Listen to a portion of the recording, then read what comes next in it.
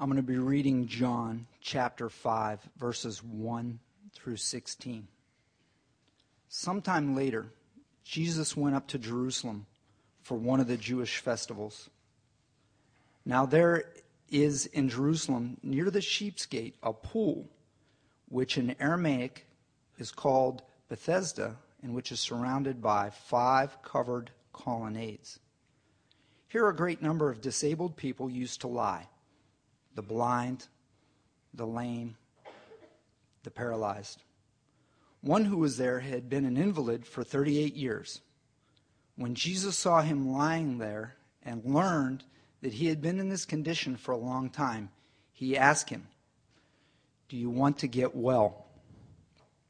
"Sir," the invalid replied, "I have no one here to help me into the pool when the water is stirred.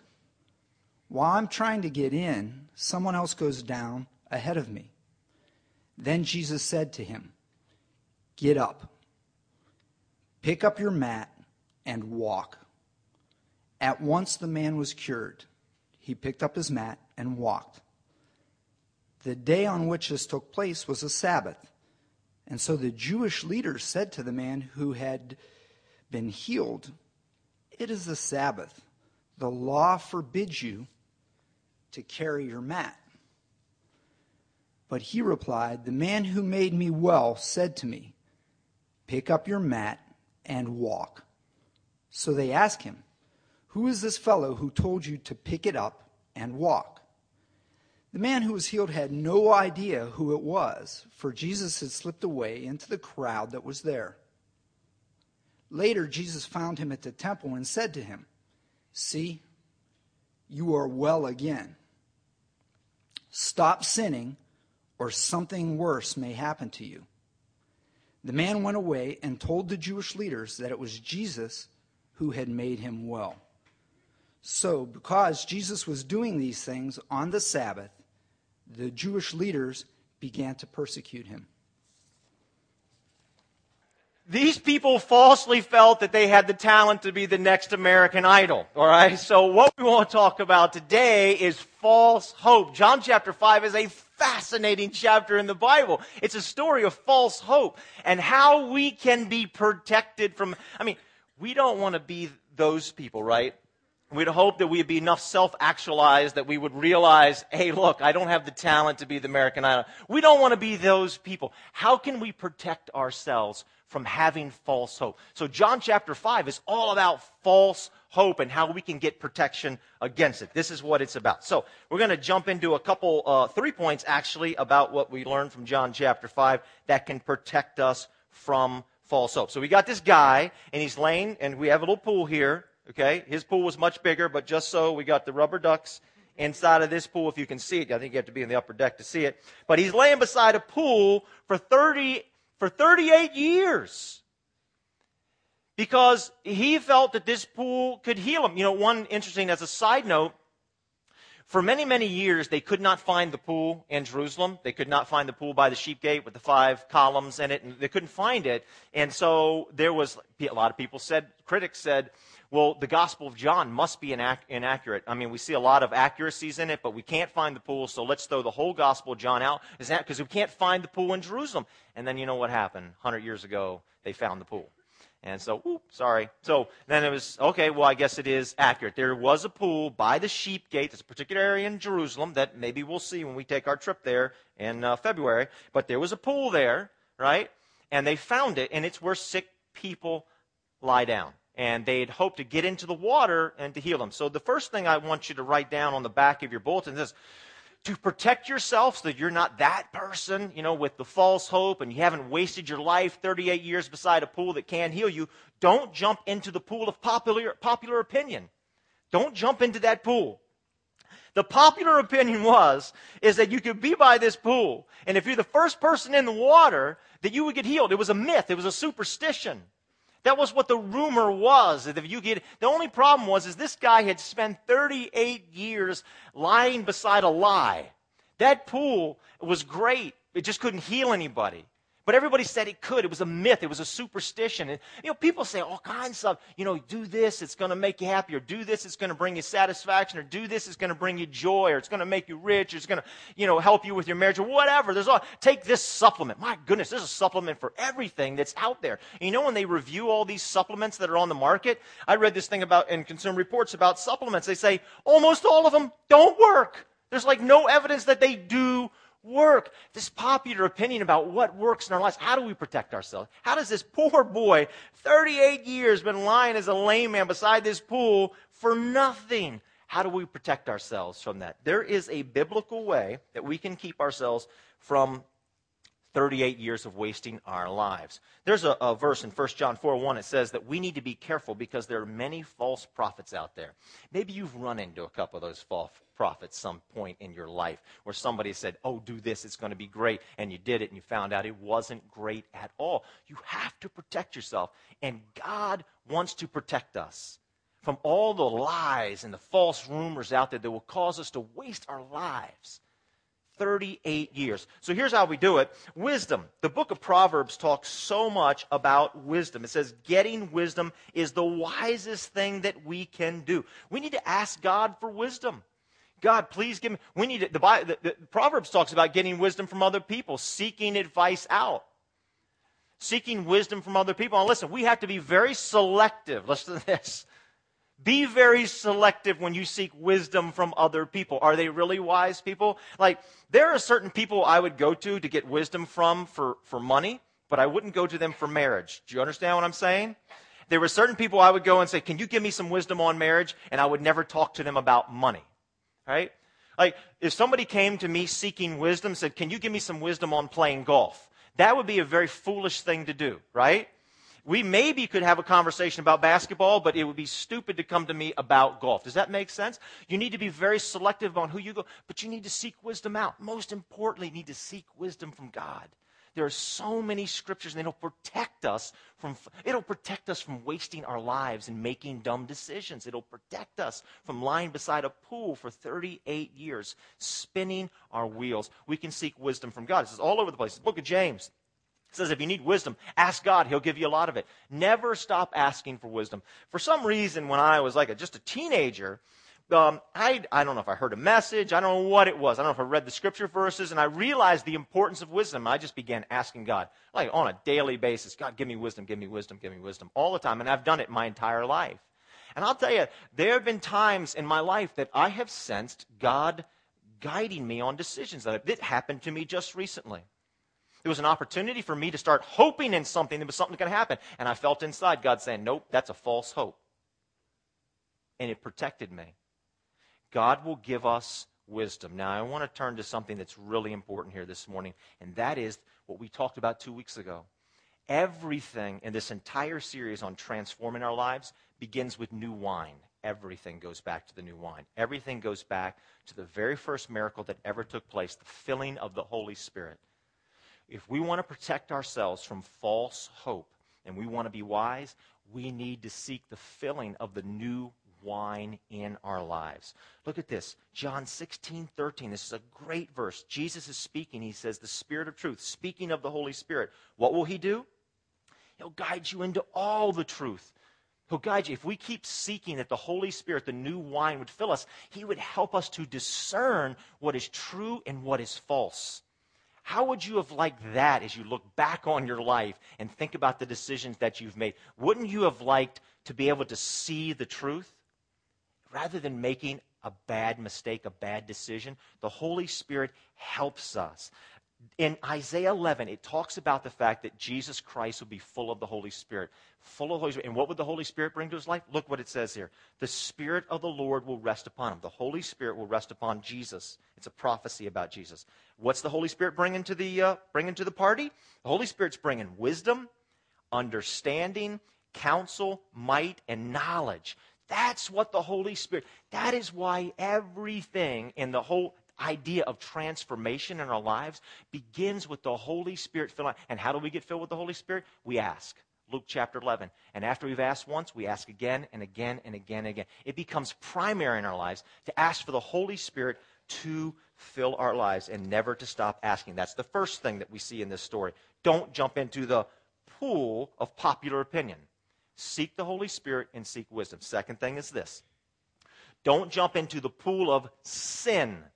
Don't jump into the pool of sin. Somebody said to me recently, we need to talk more about sin at Grace. Well, hot dog, today's the day. Let's talk about sin. Get you out of that cesspool of sin. Sin is a cesspool. Okay, so let's talk about sin. It's fascinating in this story. This guy has just been healed. He's been laying by a pool that can't heal him. The pool's great, except for it can't heal him for 38 years. Can you imagine wasting, really, seriously, can you imagine wasting that much of your life? Would you not be kicking yourself like crazy? I just wasted 38 years beside a pool I thought could heal me. It can't do one thing for me. I might as well drink the water, right? It's just terrible. And so he is so excited, right? So he gets healed. And after he's healed, Jesus just kind of slips off in a crowd because this guy's all excited. I'm sure all the other people that have been laying around this pool, believing in this superstition, they're all excited for him too. And Jesus slips off in the crowd. Then the guy goes to the temple. Now, the only thing we can think is that he's going to the temple because he's there to give praise to God. His life has just been transformed. He's like, ooh, yay, God. I cannot believe it. After 38 years, you have healed me. So he's ecstatic. Can you imagine if that happened to you? You would be ecstatic too. So he's there to give thanks to God. And so Jesus finds him. We're told in the story that Jesus finds him. What does he say to him? The guy is on the top of the world, everybody. God has just answered a huge prayer. What do you think's going through his mind? Jesus looks at him and says to him, Jesus must see something. And he says, look, stop sinning or something worse is going to happen to you. What could be worse? I mean, how bad could it get? I've been lying on a mat for 38 years beside a pool that can't heal me. I've been living a miserable life for 30. How bad can things get? Hey, bring it on, right? Can it get any worse than that? And Jesus stops sinning. And you know what fascinates me about this whole thing? Is that the guy, that Jesus sees something in the guy that he would even think that he needs to sin somehow to make his life better. I mean, his life just got as good as it possibly could get. He just experienced this tremendous healing. He is on a mountaintop. And Jesus stops this. For some reason, the guy felt like he needed to add sin to all of his joy to make his life complete. Isn't that wacky? Look what it says in Hebrews 11:25. It's talking about Moses and it's talking about sin. It says, Moses chose to be mistreated along with the people of God rather than, now notice this, here's the part, rather than to enjoy the fleeting pleasures of sin. Everybody's sin is a false hope. This guy was on top of the mountain. For some reason, he felt like his life was incomplete until he added some sin. He felt like he needed, for his life and for his joy to be complete, he needed to mix some sin in there in order for him to find happiness. He's not the only one that felt that way. In Luke 15, there's a story. It's a famous story of the prodigal son. Now, to the prodigal son, to his own understanding of the way his life was, he said his life was perfect. He said that. He said, I had everything. And he looked at life one day and said, you know what? My life is so perfect. There's only one thing I'm missing. I just need to get some sin in my life. And so it says he ran off and riotous living. Adam and Eve, to their own admission, life was beautiful, was perfect. They were living in the garden. And they looked at the life and they looked how great their life was. And they said, we're only missing one thing to make it complete. We just need some sin. We just need some sin. Somebody said to me the other night out on the sidewalk after the girls' night out party, they had come outside, they said, can you imagine that we had that much fun without alcohol? Now, I want to be clear here that it's not the alcohol, I think, that they were talking about. In our story of Jesus changing the water to wine, I read so many things on the internet about that whole John chapter 2, and people are like, oh, Jesus changed it to grape juice. It wasn't really wine. That's ridiculous. Okay, it was full-blown alcoholic wine. All right, okay. But the point is this. I don't know about you, about the people you hung up, or maybe you still hang out with now. But my friends, when they talked about drinking, they weren't drinking to drink. They were drinking to get drunk. They felt like, hey man, we can't have a good time unless we get drunk. Does anybody have any friends like that? I mean, nobody has a friend like that? You guys need to get out more often. So, man, it's like, woo, we can't really party down unless we're drunk. It's the drunk part, right? Not just drinking alcohol, not just having a beer. I got to get drunk. I can't be happy. I can't be complete unless I get some sin in my life. Why? Where did that come from? Why do we feel that way? And we see this all over the place in the Bible. So for some reason, we think that we can't find true joy, true happiness, true complete. I mean, things could be, you could be on the top of the world. I just got to get some sin in my life.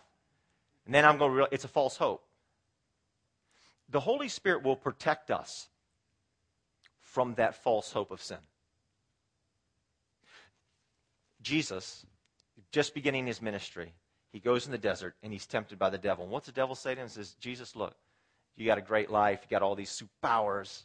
I mean, you're cool and everything. You just lack in one thing. You can get some sin in your life. Get some sin in your life. And we're told that Jesus saw that as a false hope, rejected the sin, and the next thing it says, he comes out of the desert. What's it say? He's full of the Holy Spirit. I can't emphasize that the foundation for transformation is the filling of the Holy Spirit, because the Holy Spirit will protect us from all these false things out there that say, oh, this popular opinion, do this and you're going to be happy. Need some sin in your life, do this. You know what sin actually leads to in the Bible? And what I've seen it lead to in not only my life, but in so many people's lives that I've talked to, that I got to get some sin in my life? Social shame. When we jump into the pool of sin, what it actually leads to is tremendous shame. I have talked to so many people, brokenhearted, like, I got nobody to blame but myself. I jumped into it myself. I thought, I did this thing, boom, and man, I just feel so shamed. I don't think I'll ever get over my past. I am so wounded by the shame of the things that I have done.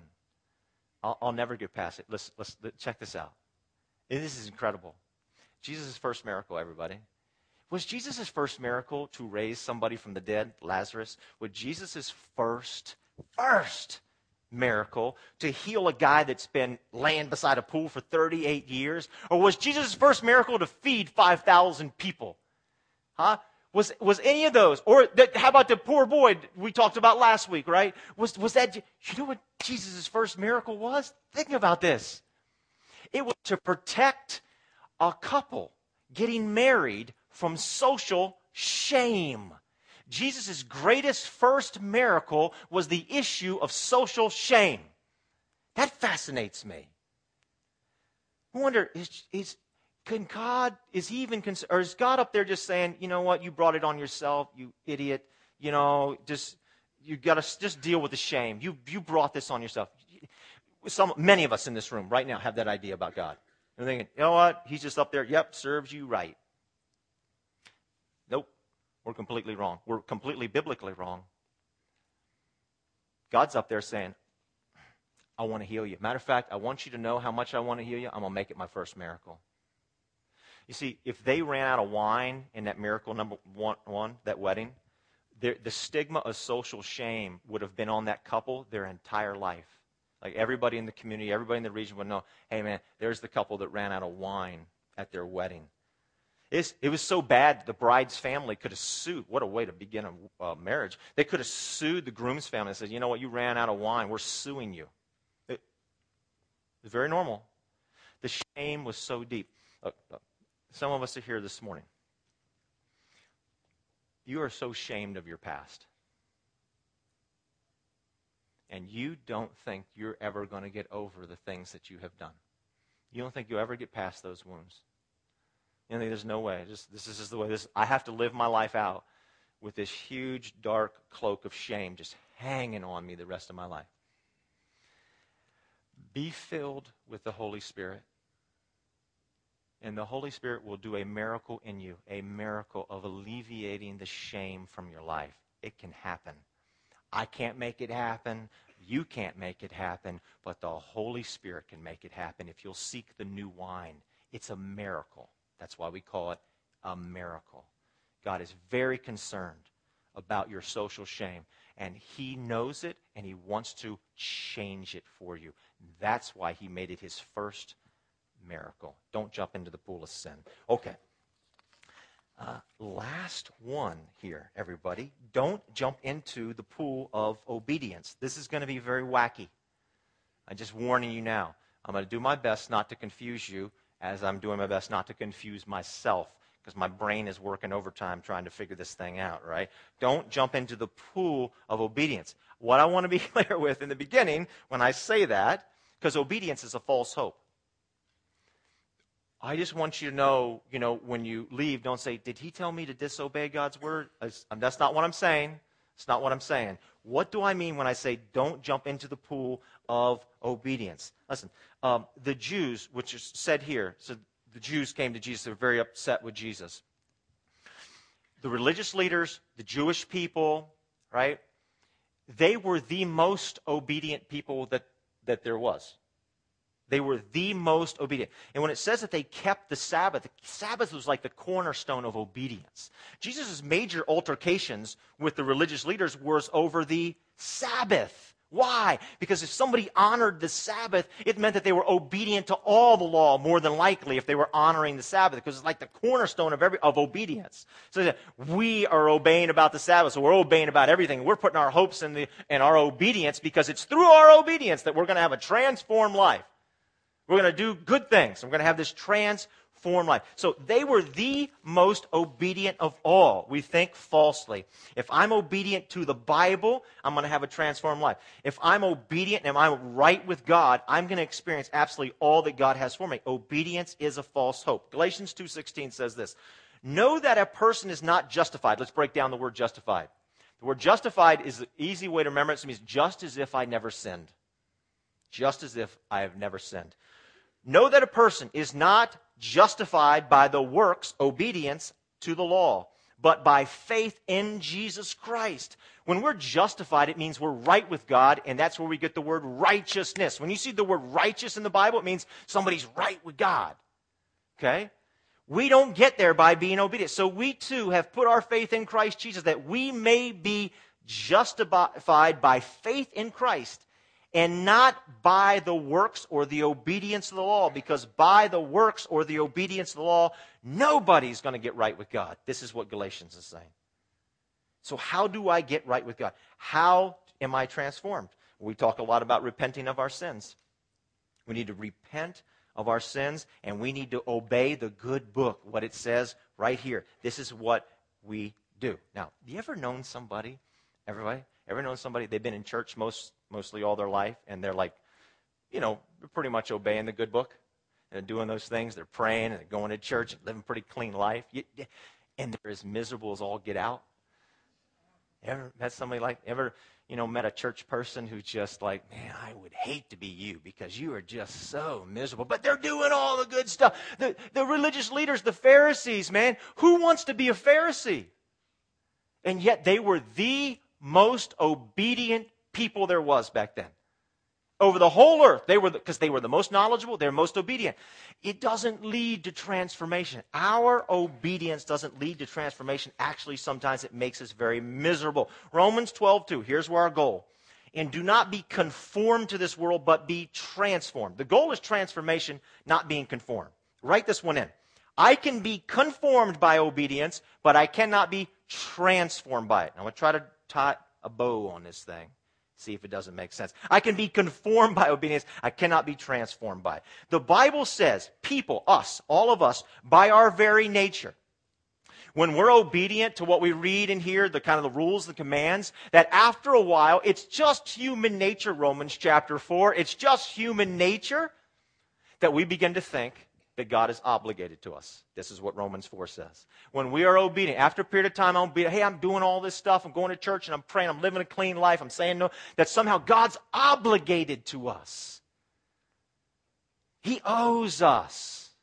He owes us something because I've been good. I'm not like, all those other sinners out there. Sinners are easy to figure out, right? Easy to point out, right? Oh yeah, man, they're just riotous living like the prodigal son. But it's the person who is obedient. After a while, that obedience slips into obligation. We feel like God is obligated to us. And it is actually our obedience can be a bigger obstacle towards our transformation than our sin. we have to be careful with the false hope of obedience. God, you owe me. I deserve your blessings in my marriage, my money, my kids, my health, because I've been obedient. The Jews were obedient. They were the most miserable and the least transformed of all people. Look what Titus 3 says, is when God our Savior revealed his kindness and love, he saved us not because of the righteous things we had done, not because we'd been good people, good church people, good Bible-believing people. Not because of that, but because of his mercy, he washed away our sins, giving us, and this is what we want, everybody, new birth and new life. That's transformation. Through how? Again, we come back to who?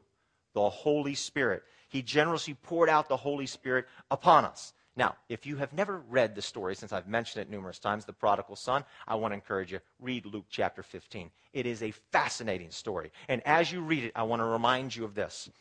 Three main characters. You got the prodigal young son who goes out and lives riotous living. It's just awesome, right? And you got the father, right? The father figure, and you have the elder son. And we falsely think that the story is about the prodigal son, and we even call it the prodigal son. It's not about the prodigal son at all. It's about the elder brother. That's the key person in the whole thing, man. That's why Jesus gave the story. Because the sinning boy comes back. I mean, he knew it. Okay, I'm far from God. I'm living in a pig pen. He jumped into the pig pen. Okay, well, we got it clearly. You're in the pig pen. That's not hard to figure out. What's hard to figure out is the obedient, righteous elder brother. His younger brother comes back, and he goes into the banquet. What's the banquet represent in Scripture? The banquet represents transformation. It represents joy. It represents righteousness. It represents God and all the good stuff with God. That's what it is. And the elder brother comes, and the father says, please come into the banquet. And what does the elder brother say? I will not go in. And why won't he go in? Because he's too righteous to go in. He's been too obedient to go in. His righteousness, his obedience prevented him from going in. That's why you know a bunch of people who've been in church all their life that you can't stand. That's why when I talk to so many people, you had a bad experience, I've had a terrible experience in church. There you go. It's the elder brother syndrome. And we're all like it. I tell you, look, I can tell you all day, get rid of that sin in your life. Okay? There's a much bigger stumbling block than sin, and it's our righteousness. It's our obedience. Every faith in the world repents of its sins. Every faith, name it. There's something that we need to repent of. Only Christianity not only repents of its sins, but Christianity is the only faith in the world that repents of its righteousness. We must repent for our... Have you ever done that? I have so many people say to me, man, I just feel stuck spiritually. I just feel stuck spiritually. Have you ever thought about repenting for your obedience? You ever thought about repenting for your righteousness? You ever thought about repenting for all the good things that you've done? Because Isaiah 64 says, even your obedience, even your righteousness is like a filthy rag before God. You ever thought about doing that? Maybe that's the key thing. Maybe that's the false hope that is holding you back from true new wine transformation. Maybe it's our own righteousness. It's the case for me. I have to repent of my own righteousness because it holds me back. So here's, in wrapping this whole thing up, the Holy Spirit wants to protect us from false hope. The false hope of popular opinion, the false hope of sin. I got to get some sin in my life to really be happy. And the false hope of obedience. John chapter 16 says that the Holy Spirit comes and convinces us of our own unrighteousness. Even in our righteousness, the Holy Spirit. So see how we need the Holy Spirit to do all this? Or we're going to be stuck and live miserable life. We're going to live lives that are not filled with the new wine at all. We can't get the new wine. As long as we're being like the obedient elder brother standing on the outside saying, Jesus, God, I'm not going in that party. I'm not going into the banquet. You know why I'm not going in? Because I'm too good to go in. Don't be that person. Don't be that person. Now, let me conclude. I'm done. I want to tell you why I encourage you to go to the prayer wall every Sunday. You don't have to, but I'm telling you why I encourage you to. I have challenged, I have charged our prayer team that all throughout this series, that they're praying constantly to be, not only themselves to be filled with the Holy Spirit, but for every single one of us that they pray, right, that goes to the wall, to be filled with the Spirit. The Holy Spirit wants to protect us. My heart breaks every time somebody comes to me and they talk to me about how they've been hurt, some pain in their life because of a decision that they've made, or they feel stuck spiritually, or sin or something. Everybody, the Holy Spirit wants to protect us from that. There's no magical dance to get the Holy Spirit. Luke chapter 11, Jesus says, just keep seeking the Spirit. And I've asked the prayer team over here on the wall, I said, you got to do one thing for me throughout this whole series, and just ask for the Holy Spirit to fill people's lives, because that will protect us from so much junk. All right, let's pray. Heavenly Father, thank you, Lord, so much for your word. I thank you, God, that you love us. Now, we make mistakes, we do things wrong, and you're not up there shaking your head at us. You're actually up there saying, I want to help you, I want to help you, I want to help you. And I want to thank you for your mercy, and I want to thank you for your grace and for your kindness to us. Lord, I just want to ask, maybe something I've said in these 3 different areas, today about popular opinion and sin and obedience has struck a chord with some of us. Help us, God, today to get unstuck. Whatever's keeping us stuck, help us to get unstuck and to experience the new wine of your presence, true, genuine transformation. The way you want to see it happen in our lives, let us see it happen. Bless every single one of us here today, God. We need you. Thank you, Lord. In Christ's name, amen.